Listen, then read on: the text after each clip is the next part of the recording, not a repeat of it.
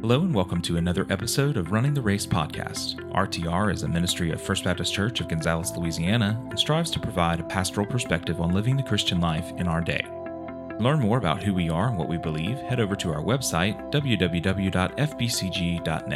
You can access more episodes of the podcast, view or listen to sermons or worship services, or explore some of the other resources we have available on the site. Today's episode is on the topic of biblical gender and sexuality.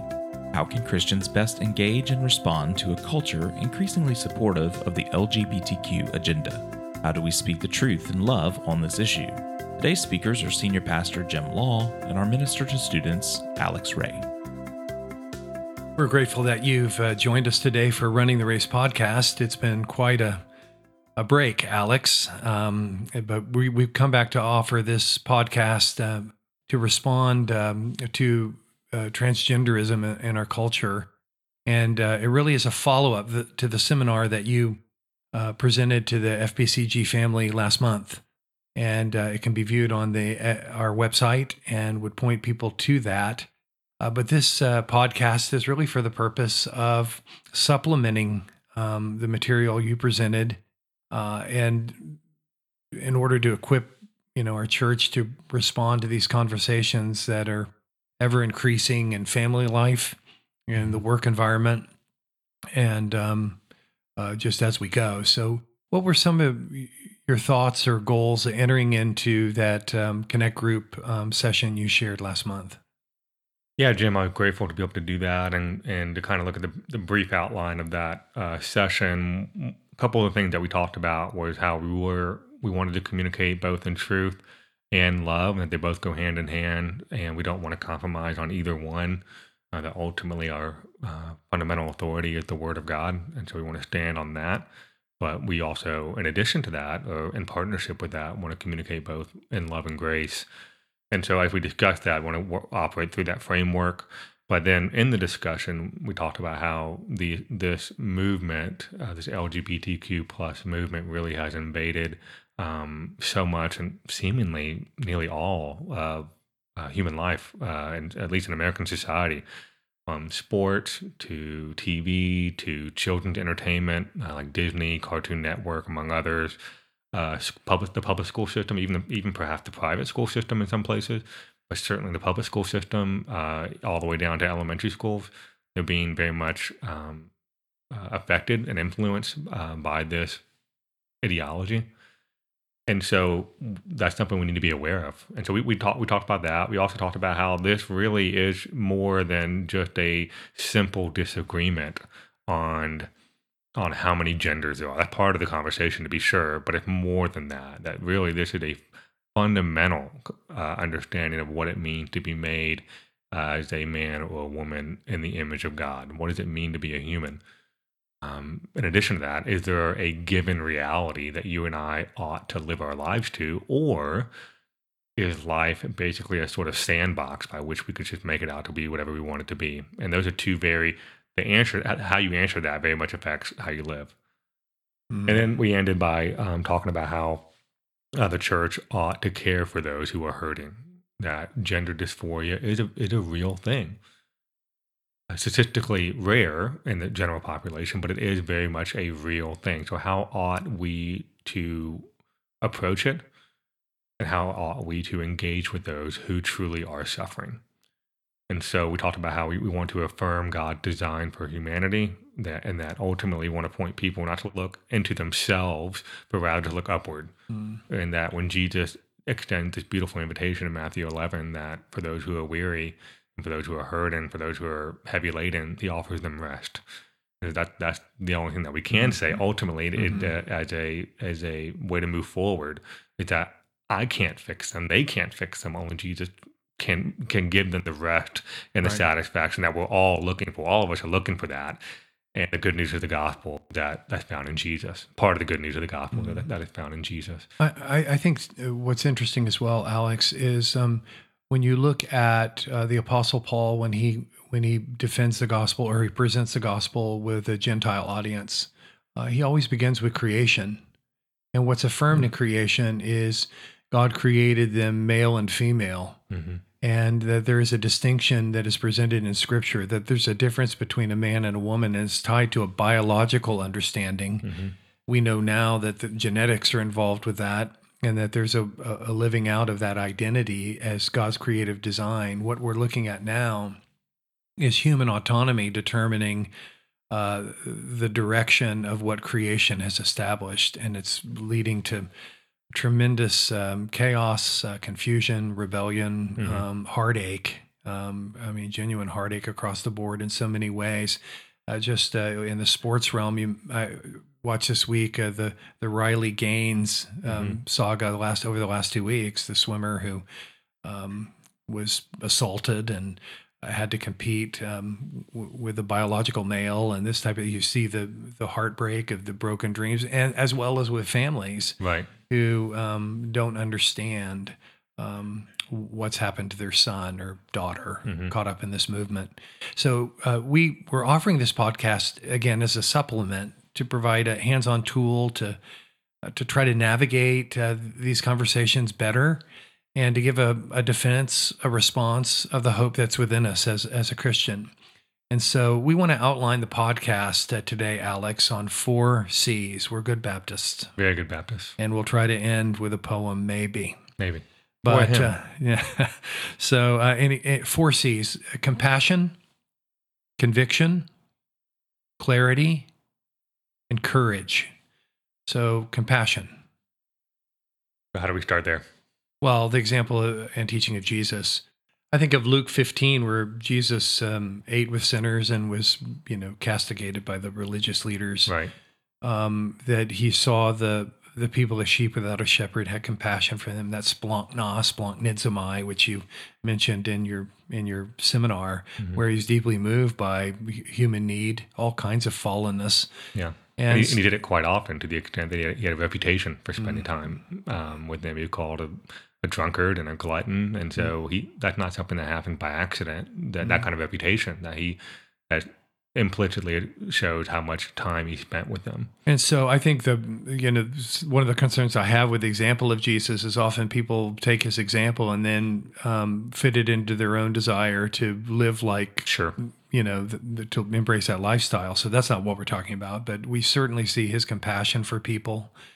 Also in the letters of Paul, when we look at how to deal with making spiritual decisions in our life and how to respond to various things, I think of Colossians 4, 5 and 6, where he says, walk in wisdom toward outsiders. So he's talking to believers, and he's admonishing the church to walk with wisdom towards those who are the unbelieving world. Right. So making the best use of the time. And he goes on to say, let our speech be gracious, seasoned with salt. And here's one of my concerns when we talk about compassion as believers is we give away the farm and trying to affirm people or show compassion to them. But that's not what we're talking about. We want a salty witness, which means that we must speak the truth and call people to follow what God has said. And Paul concludes by saying, so that you may know how you ought to answer each person.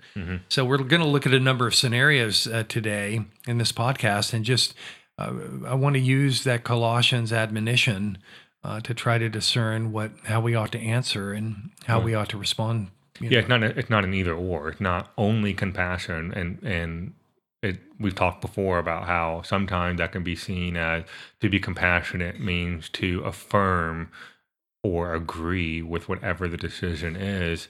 And that's not necessarily the case at all. That sometimes the worst thing you can do for someone is to affirm and agree with whatever decision that is. And so, to use a very extreme example, would be for someone who struggles with their weight, and let's say it's a teenage girl who struggles with weight. Certainly teenage boys struggle with that as well, but let's imagine it's a teenager and they think that they're grossly overweight, and in fact they're very tiny, but what they do is they take extreme measures to counteract that. So they're bulimic or they're anorexic because they feel their body is wrong. Well, the worst thing for us to do would be to affirm them in that and say, yes, you should keep doing these extreme things you're doing to your body because you're right. That's the only way to go. No, the compassionate thing to do would be to pull them aside in love and say, no, this is wrong.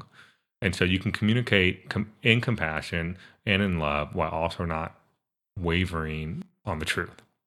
That's what we want to do when it comes to as far as compassion goes. Also remembering that we all have our own sins and struggles, that we are all broken in our sin. And so we're all equal footing at the cross, that there's no moral high ground. And that because I personally don't struggle with this particular issue does not give me some sort of platform by which I can just say, I'm better than you. Yeah. And we're all broken. And so even though I don't maybe struggle with this, there are other sins I certainly struggle with.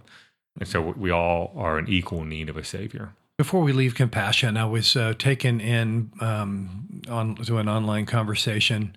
If a trans person in the conversation, this is the next excerpt, if a trans person, like anyone else, is not welcome to seek God at your church, I'm not sure how your church could be pleasing to God. And then it followed up with, if a trans person, like anyone else, is affirmed in their sin by your church, I'm not sure how your church could be pleasing to God. Right. So in trying to discern these things, what is the person's desire? Why are they in church? And we want to help those who are genuinely struggling to do what is right in their life and point them to Christ, who is our life. Sure. And if I remember correctly, you've said numerous times from the pulpit, from anybody who had broken at all, that there's no other place that we'd rather you be than here at FBC. Right. From the pulpit, you said that. So there really is two conversations going on here, Alex, when we talk about compassion and truth and speaking the word, the truth in love and seasoned with salt. We have one which is the agenda driving this throughout the world and in our culture in particular, an aggressive agenda. It's hard to calculate. I think that Erwin Lutzer said it's hard to calculate or enumerate all the gains of the LGBTQ community, except to say that they've basically gotten everything they want. I mean, their agenda is encased in law, and we're working through this unsustainable development. So you have this aggressive agenda that views the world detached from the foundation of Scripture. There are so many forces at play, and here you have human autonomy without restraint. And so there will never be a reconciliation with the Christian worldview with that kind of mindset. And then you have the second aspect of this conversation, individuals who are genuinely struggling with a consuming desire, a deep confliction over their identity. And those are the ones that we're wanting to offer hope. Yeah. And I think too, and I think there might be even an argument to be made to the third category in between that, which is to say, especially for a lot of teenagers, that they're confused. And so they're hearing this first group that you mentioned. They see they're everywhere. They're everywhere, hearing it everywhere. Everywhere. And then maybe they know of someone in the second group who's genuinely struggling. And so they're seeing this. And so they become like kind of the third group where they're confused. They don't know where to go because it's just everywhere. And where that plays out in this compassion issue is often the speaking the truth is viewed as hate speech. Right. And that's, we're called to bear witness to the truth, right, regardless of what the issue is. Let's move on to conviction. You had an apologetics conference in January that really made a deep impact on you. Right. So I had the privilege of doing a breakout session at a conference a few months back and presented a very similar lecture. And what was really interesting, and one of the main takeaways for me on that, was there were two people who came to the session. They knew what it was about, and they very much disagreed with a lot of what I was saying. They were very polite about it, incredibly polite about it, very kind about it. They were not shy about voicing their disagreement by way of asking questions. They would raise their hand very politely. They weren't disruptive, very kind. But one of the questions that they asked me was that we were talking about the use of preferred pronouns, and they asked me, would I use somebody's preferred pronoun, whatever the pronoun might be, if it lessened their chance of hurting themselves? That's a very serious question, because of course the idea that somebody might hurt themselves over anything is something we want to be be aware of and give sympathy to. And so I thanked him for the question, and I shared them that, two things. One, I would want to, in no particular order, I want to see the evidence that not doing so would lead to increased harm, which I'm not personally convinced that it is, but I'm happy to look at whatever they might share with me. But the other thing is that I said that, well, no, if pronouns are meant to be the function of a pronoun, one of the function of a pronoun is to reflect what reality is, then if I'm using alternative pronouns, I would say that ends up being a form of lying, because I'm not describing reality as it actually is, and I don't want to lie. And so I think, going back to compassion again, being able to communicate the truth in love, it's not compassionate for me to lie to you, to put it shortly. And so, again, they were very kind about it. And unfortunately, I was not able to talk to them a whole lot afterward. It got busy, but I was thankful for their question. But again, we don't want to go along with this idea that to affirm that compassion automatically equals affirmation. I think that's a very unhelpful way to look at it. Yeah. So, with conviction, the way this plays out, Alex, is that Christians are going to have to think through, the whole pronoun issue, the use of names. If I have a neighbor who is clearly a biological male and takes on what is commonly a feminine name, what am I going to do with the name? I think name is rooted in culture, and there's some latitude there. Sure. However, when you go to pronouns, it's really, you're talking about reality. And we saw in the news in recent days this article by Rosaria Butterfield, where she publicly repented of pronoun hospitality, is what she called it. And what does she mean by that? Well, that she was, in order to try to reach people where they were, she would incorporate the pronouns that they insisted, even though that they defied reality. Mm-hmm. And so she repents of that. And she went on to say that Christians who use the moral lens of this movement, the LGBTQ plus personhood, are not merely a soft presence in the enemy camp.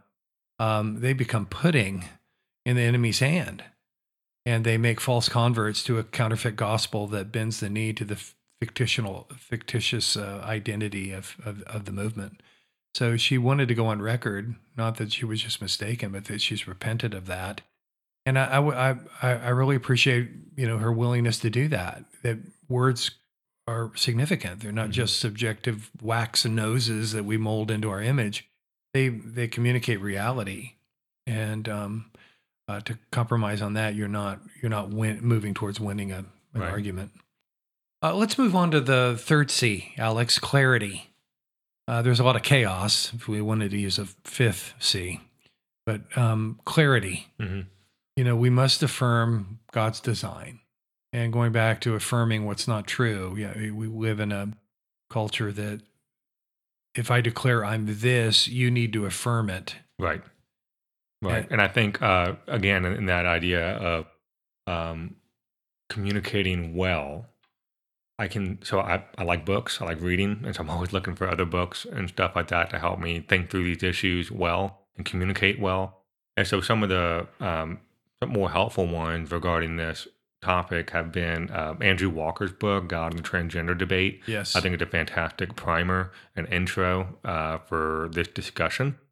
Another one is by Carl Trueman, who wrote an incredible book called The Rise and Triumph of the Modern Self, which he then later distilled into a bit of a more friendlier version called Strange New World, thinking about how we got to where we are today. And I think he's probably one of the clearest and most articulate thinkers out there regarding this. And so just wanting to communicate well, I think one of the best ways we can communicate well is to understand how we got here, and which then be able to, when you're having this conversation with a coworker, with a family member, you're not coming in empty-handed, so to speak.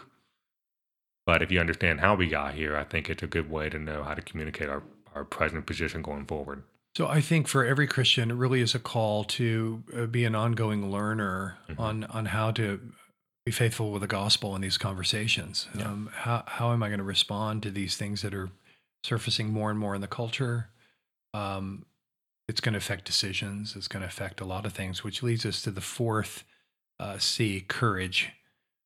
Speaking in difficult circumstances. And this is really what I want to give our final time to, is responding to the circumstances that are already out there. And some who listen to this podcast may be dealing with them right now. The workplace.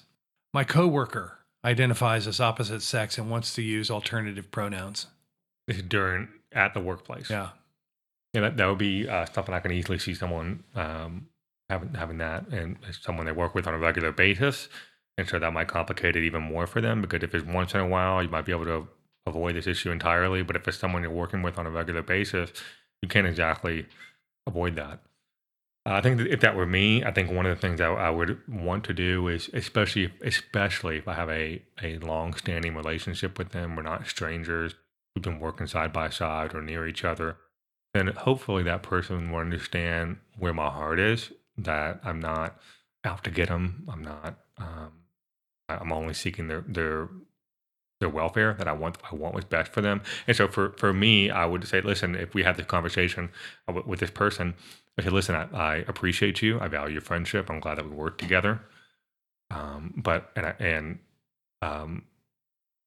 can't do it. Again, going back to wanting to speak with conviction, wanting to speak with clarity, that I can't lie and love you at the same time. Well, here we have a situation where Christians really are going to have to make a decision. If I'm required at the workplace to respond in email and in conversation to recognize these declared pronouns by this person, preferred pronouns, my answer must be I can't do that. Right. Then there are other things that follow. Having, if you have travel arrangements and other things like this, and hotel arrangements, you're having to think through so many things. So, it's going to require some courage on where you stand, because we don't want to bear false witness. Right. You're a biological man. You were created as a male human being, and I'm not going to say otherwise. And so that's not disrespectful. It could be spoken disrespectfully. It can. So we're not talking about that. And Alex, through all of your responses through this, what I sense from you as a Christian is that you really want to understand where people are coming from. And I think that should be the heart of every Christian. But in situations like this work environment, it often can become toxic and confrontive and abusive. If you're standing on these kind of truths, and Christians are going to have to determine, I'm not going to affirm what's false. Right. Reese Laverty, who writes for Ad Fontes, summed up the argument well. Preferred pronouns are a rejection of God's purpose for our words. They deny what our minds can clearly discern, the good existence of male and female, namely. They shun the obligation we have to declare what we've discerned, and so they are unethical and unacceptable speech for anyone, let alone Christians. And so that's what's behind that. I appreciated also John Stonestreet dealing with this issue, actually in his Breakpoint podcast this week. Christians should also avoid unnecessary offense when possible. And we should know that calling males men and females women will not in and of itself resolve the thorny cultural, psychological, and spiritual challenge of transgender ideology. Still, caving on words will destroy our ability to understand and undermine our ability to debate the issue truthfully. Right. I appreciated that. So it is truth, not niceness or relevance or hospitality, that can set people free. Right. And pointing them to the gospel. Let's move to the second scenario, Alex. My child is attracted to this ideology and wants to undergo gender-affirming surgery. That's also another difficult one, because here you're dealing with a young child, or even a teenager perhaps, and so think about how chaotic especially the teenage years are already, and then you have the idea that social media is the reality, rather the idea that the social media is everywhere. We're always connected all the time, 24/7. There's no escape from just being connected, being on. And so then you have this ideology that's going into that as well. And so I think if I had a young person who was sitting with me, teenager or younger, one of the things I want to do again is to have that conversation with them, want to ask questions. They tell me they feel that there's somebody, they're born in the wrong body. That's a really interesting thing to say. Why do you think that? How did you get to that conclusion? What makes you feel that way? What does it even mean to be born in the wrong? What does that even mean? So I want to ask a lot of questions and just to hear where they're coming from. I also think in some cases, counseling, actual formal counseling might go a long way. A lot of great resources out there. And then again, as you kind of alluded to many times, wanting to point them to the goodness of God's creation. That we live in a fallen world, but that doesn't mean that what God created wasn't initially good. That doesn't mean that you're an accident. We believe in a good God who is sovereign over all things. Your existence is not an accident. And then what I would want to maybe bring up at some point of the conversation, depending on how it's going with this particularly young person, is that research has shown that an overwhelming majority of children who struggle with gender dysphoria, and again, I would put that in that second camp of people who I would put that in the group who are confused. Who are confused, yes. The second group of people that we spoke about who are genuinely struggling with the gender dysphoria. Those people, research shows 80 to 95% of that group of children who struggle with gender dysphoria, they grow out of it if they're not encouraged to transition. It's just something that they're wrestling with. Maybe it's the stereotypical tomboy who doesn't fit in with the rest of the group, and so they work through this. And the 80 to 95% just naturally go out of it if they're not encouraged to transition. And I think another compelling motivation for us is the regrets on the back end of this. Okay, we're going through this craze right now, Alex, with regard to children and the surgeries, the mutilation surgeries. Let's fast forward 20 years. And just thinking through the regrets of that, it doesn't resolve the issue. I mean, that's a clear... Right. It doesn't resolve the internal angst. I mean, there are many testimonies to that end. But I can envision in the future, and even now I've read of cases where you have people who've gone through this surgery but now want to repent. They want to repent. Yep. I mean, what's really interesting about that, sadly, is that this transition surgery, that what they're now cleverly calling gender affirming surgery, it used to be called other stuff, now it's called gender affirming surgery.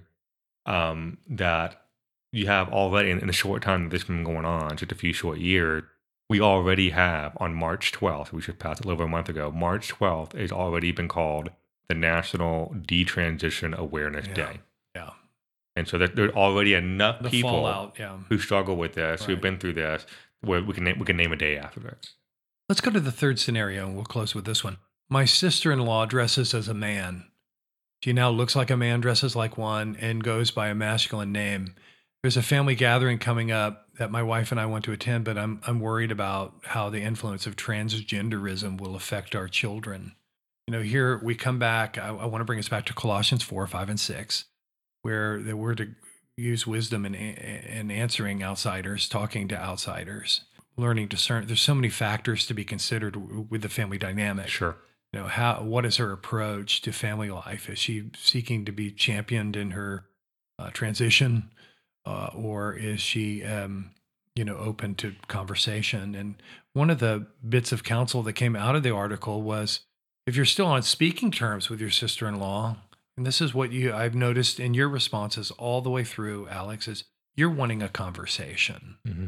We're not talking about a corporate setting or an office setting where you're mandated to toe the line. This is family. Mm-hmm. And I appreciate the courage needed to reach out and have a conversation with her, with a sister-in-law. And if you're still on speaking terms, consider calling her to discuss your concerns about the family reunion. Careful with how you address it. but to be able to say, to talk honestly about your Christian values, your biblical convictions, and to share your concerns, and to tell your sister-in-law that you're looking forward to seeing her, but want to make it clear that I care about our relationship.